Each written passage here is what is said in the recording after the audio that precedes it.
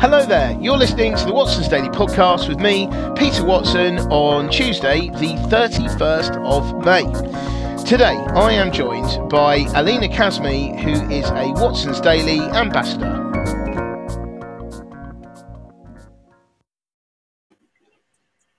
Hi there, Alina. How are you today? I'm very well, Peter. What about yourself? I'm feeling a bit depressed. The reason is because it's been hailing and raining outside. We're almost in June, and it's not right. It's not right. But anyway, no, actually, I'm okay. It's always sunny. It's always sunny in this room. So anyway, what story have you got for us today then? The story that I found the most interesting today was about Singapore's sovereign wealth fund with the US developer Greystar that won the bidding for the $3 billion portfolio of student housing called Boost. I think I found it very interesting because I was a student and it sort of resembled with sort of like how student housing is going and sort of like the benefits and the costs. And it was also interesting because the deal was done in such an uncertain economic period, and it shows confidence in the UK rental market despite inflation increasing and rising interest rates. And I think generally, like in general terms, student property investment has seen huge growth with international investors. So they're really trying to leverage the demand for student accommodation across the UK. And I think it's good in a sense that there is high yield because where students sort of are sharing a house, they're paying more collectively as opposed to a regular family. And it was one of like the largest UK real estate deals since the pandemic began. So it does show that despite there's less favorable economic markets, it shows that investors are really looking for the long-term benefits because with property, it's sort of reevaluated and adjusted to manage inflation, like the property rents.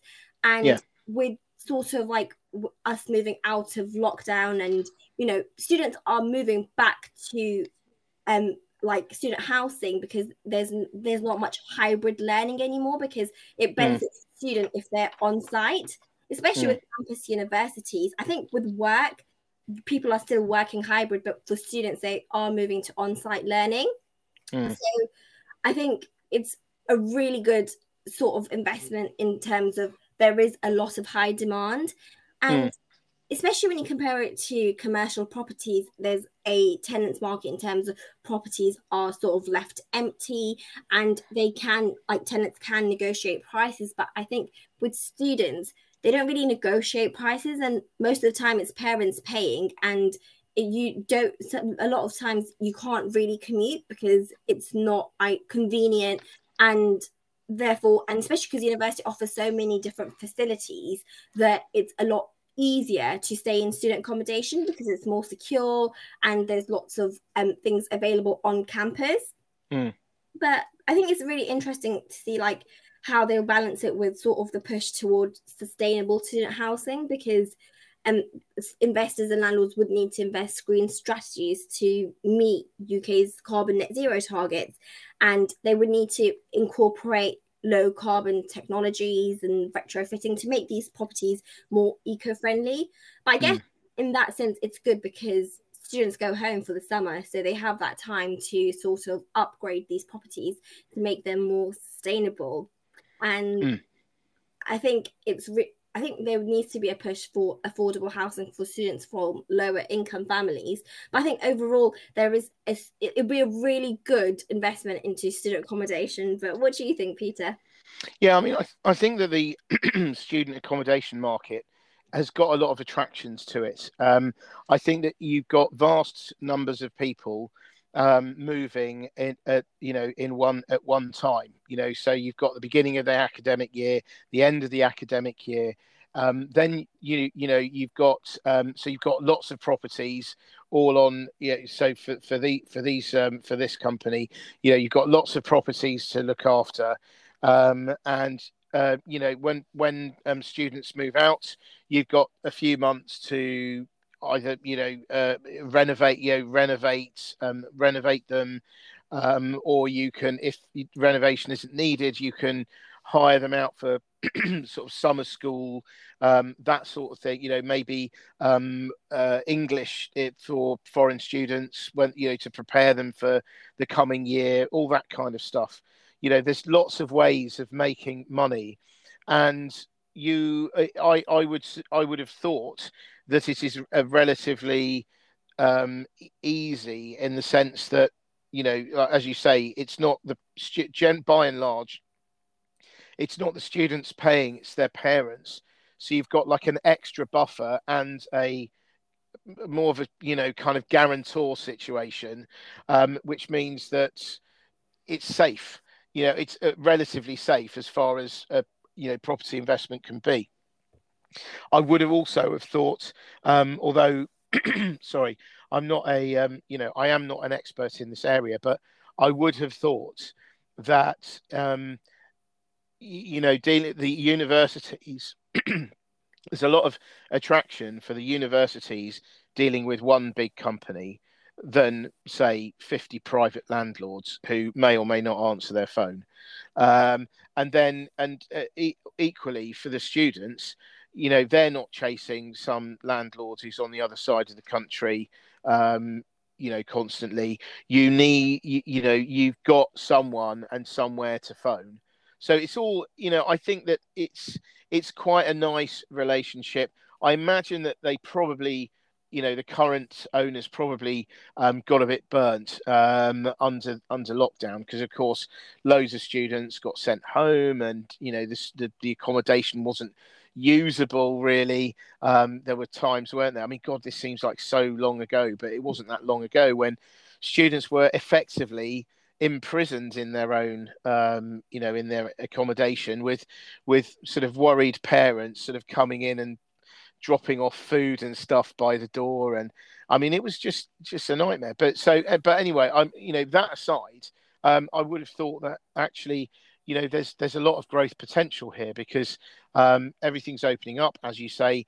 People are wanting to go back on campus, learn face to face, and get that whole kind of university feeling that you're an experience that everyone is going on about, that everyone's been missing out on over the last 2 years. So I would have thought that there's a lot of growth potential here. Yeah, and I think it makes it easier because there's new students that come in every year. So I'd assume it would be easier to sort of like increase the prices, because if it's like one family, or a sort of like if it's like one sort of company that are residing in one office, like, because it's the same, you can't really change the prices as much compared to if you have many people coming in. And especially because the market is students, and students are sort of vulnerable or naive, I don't know what you'd call it, but they would pay what you're asking for, because of the hassle and the ease of sort of having sort of all of like the facilities available, and sort of it being connected to university and all the other benefits that you get with it. No, I agree, and I think that being possibly a bit cynical about it, they can. I think when you've got lots of tenants moving at roughly the same time, as long as you do think maintenance, you can, I would have thought, more easily raise the what your charges are, because you could go back to the university and say, look, I'm sorry, but we've raised the charges for this coming academic year because we've done XYZ, installed solar glass, which has made the building more efficient, and blah blah blah, and therefore that's it has cost us, so we're going to we'll just put an extra 5% on, hope that's all right. I would have thought you can kind of get away with doing that if you are a massive landlord. I mean, you've got to not take things too far, but I think it's easier to do that en masse as a student landlord than it is to be a like a private landlord wanting to do the same thing. It's also interesting, by the way, looking at this, that the likes of Waitrose and Waitrose, Lloyds Bank, and who else can I think? I think Legal and General. Mind you, Legal and General as I think they have form in terms of getting into, real estate. I mean, I don't know whether Waitrose and Lloyd's is student accommodation per se, but it does suggest to me that there's definitely still mileage in terms of becoming a big landlord of lots of properties, and I think that but I think that the student area can be particularly attractive in my opinion. Yeah, especially because like even during summer you have like summer schools and like Yeah. with graduations, parents sort of like book, especially if you like live far away from university, they usually like book rooms. Hmm. So there's still demand even over the summer, and you can carry out maintenance. So I Mm-hmm. think it's sort of like a win-win situation for everyone, really. Yeah, definitely. So it'll be interesting to see whether, is there going to be more consolidation here? I mean, it's eminently possible, and I just wonder whether, are we going to see a few massive sort of mega student landlords ultimately, because obviously the more property you can get economies of scale. You can have your kind of admin functions squeezed together. You can have your maintenance, you have your maintenance sorted, and can have a very slick operation, which works well, and and you can make decent margin. So yeah, it'll be interesting to see whether there's more of this. Yeah. So what's your most interesting story from today? Well, my most interesting story from today is all about the car market. So my question that I put onto social media today was will the car market collapse? Now, I think that there were some very interesting facts about the car market today. So, for the first fact was about how car ownership, according to the latest figures from the SMMT, that's the Society of Motor Manufacturers and Traders, which is the industry body. The car ownership has fallen. That has been due largely to not having that many new vehicles for sale, or rather, it being less attractive to buy new cars at the moment because of the lead time. And the other thing as well is rising fuel costs, making car ownership less attractive. I mean, some of these cars. I was trying to work this out the other day. I mean, some of these cars, like let's say a big SUV, I would have thought. I mean, I must admit here, I did used to have quite a big car a few years ago, and at that point, it was about 85, 90 quid to fill it up. A lot. I dread to think that. So now I think that would be more like 170 quid to fill up, and I think that would be eye-watering to go to a garage and just go. Especially if you're on the motorway, that's even worse. Putting a fuel thing in, and just watching those numbers just zip by. But anyway, yeah, I mean, cost of fuel is prohibitive. And another little anecdote for you. The other day is that my car, which is a humble Peugeot, right? So I had the engine light go on, so I had to have it checked out, and I was chatting to the person, like the salesperson, and I said, what is the lead time at the moment for a new car? And she was saying that her colleague had ordered one last week, and he was told that it was going to be delivered in November. Wow. So I mean, this is pretty incredible stuff, and you can see why. I mean, I was saying to you before that when you go, generally speaking, people that go into a car showroom generally are on the verge of buying, or that's certainly what the salespeople are hoping, because obviously they don't want tire kickers. They want people to come in ready to buy, thinking about buying, because they have to. That's their job, is selling cars, and yet if you have someone come in, they look at it, they take the thing out, it's all good. They say yes, we'll have this, a cup holder, a roof rack, whatever, and and then they say, okay, that's fantastic, but you'll have to wait until November. Then you can understand that people are going, well, actually, I can't, I don't want to wait that long. What have you got over there? And then that's when they then buy the used cars, and that's what's been driving the second-hand car market. So going back to it, I think that so car ownership. So there's a couple of things. One is car ownership is falling. And the second thing is that the cars on the road are actually getting older. So on average, a car on the road now is 8.7 years old.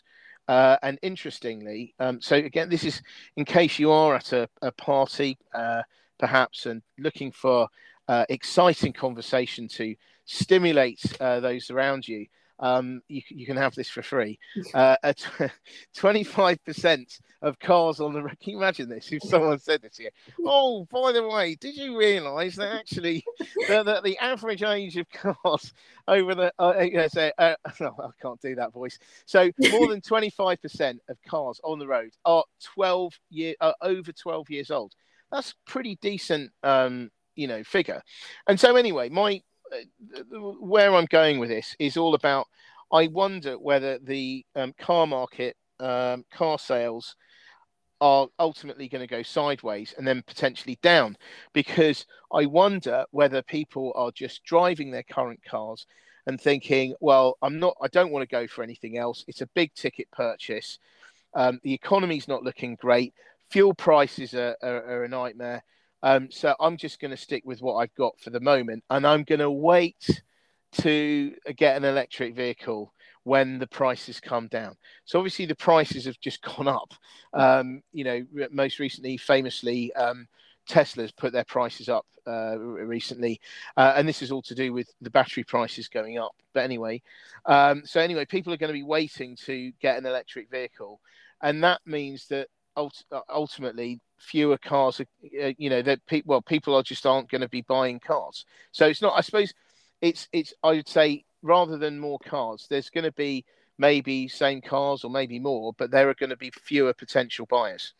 And so I think that although they are very sort of car dealerships seem to be quite bullish at the moment, and I would have thought they certainly do well over the next 6 to 12 months. I think beyond that, there is a danger that, car sales will just dry up because people will just wait until they want to buy an electric vehicle. But I don't know. What do you reckon? I think it's really interesting, like especially all the facts and figures. But yeah. I think especially like for me personally, I think car sharing is becoming a lot more common as well. So like when I go to work, because I live with I live near people that sort of work in the same place, so it's a lot easier to sort of just go in one car. And I think like a lot of businesses are sort of encouraging car sharing, cycling to work. So I think with like the fuel prices rising, it's a lot more sort of cost efficient to share a car. And I think that's another reason that people aren't sort of buying new cars, and they're sort of happy with what they have, because I think it's sort of, do you need a new car or is it just a want? And especially if you have to wait 5 months for a car, for people who are impatient as me, I don't think I would wait 5 months. But I think it's just interesting to see like what would happen. But I do think at the moment, especially because microchips are sort of like mainly sort of like come from China, and China's in a lockdown at the moment. So when that starts to ease, I do think new cars will pick up the pace, and people would, of course, if the economic conditions improve, and they'll also be more inclined to buying new cars. But at the moment, I definitely think there will be a slowdown in buying new cars. Yeah, I mean, we'll see, won't we? I suppose it could go either way, really. But I on balance, I think that the market is going to get weaker not because of the poor supply. Because at the moment, I think that it's a case of there's not many cars on the, there are not as many cars available to buy secondhand, and there's a relatively strong demand. Whereas I kind of wonder whether the amount of cars on the market is going to stay the same, and that the buyer numbers are going to fall away. So we'll see. But anyway, I think that's a good place to stop. I think that's two very interesting topics today.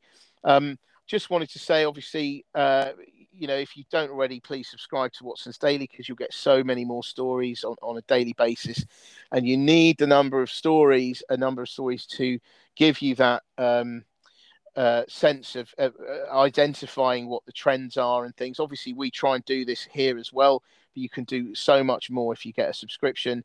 And the other thing I wanted to say is that we are going to be off for the Jubilee. So tomorrow is the final podcast with Alina, unfortunately, for this time round anyway.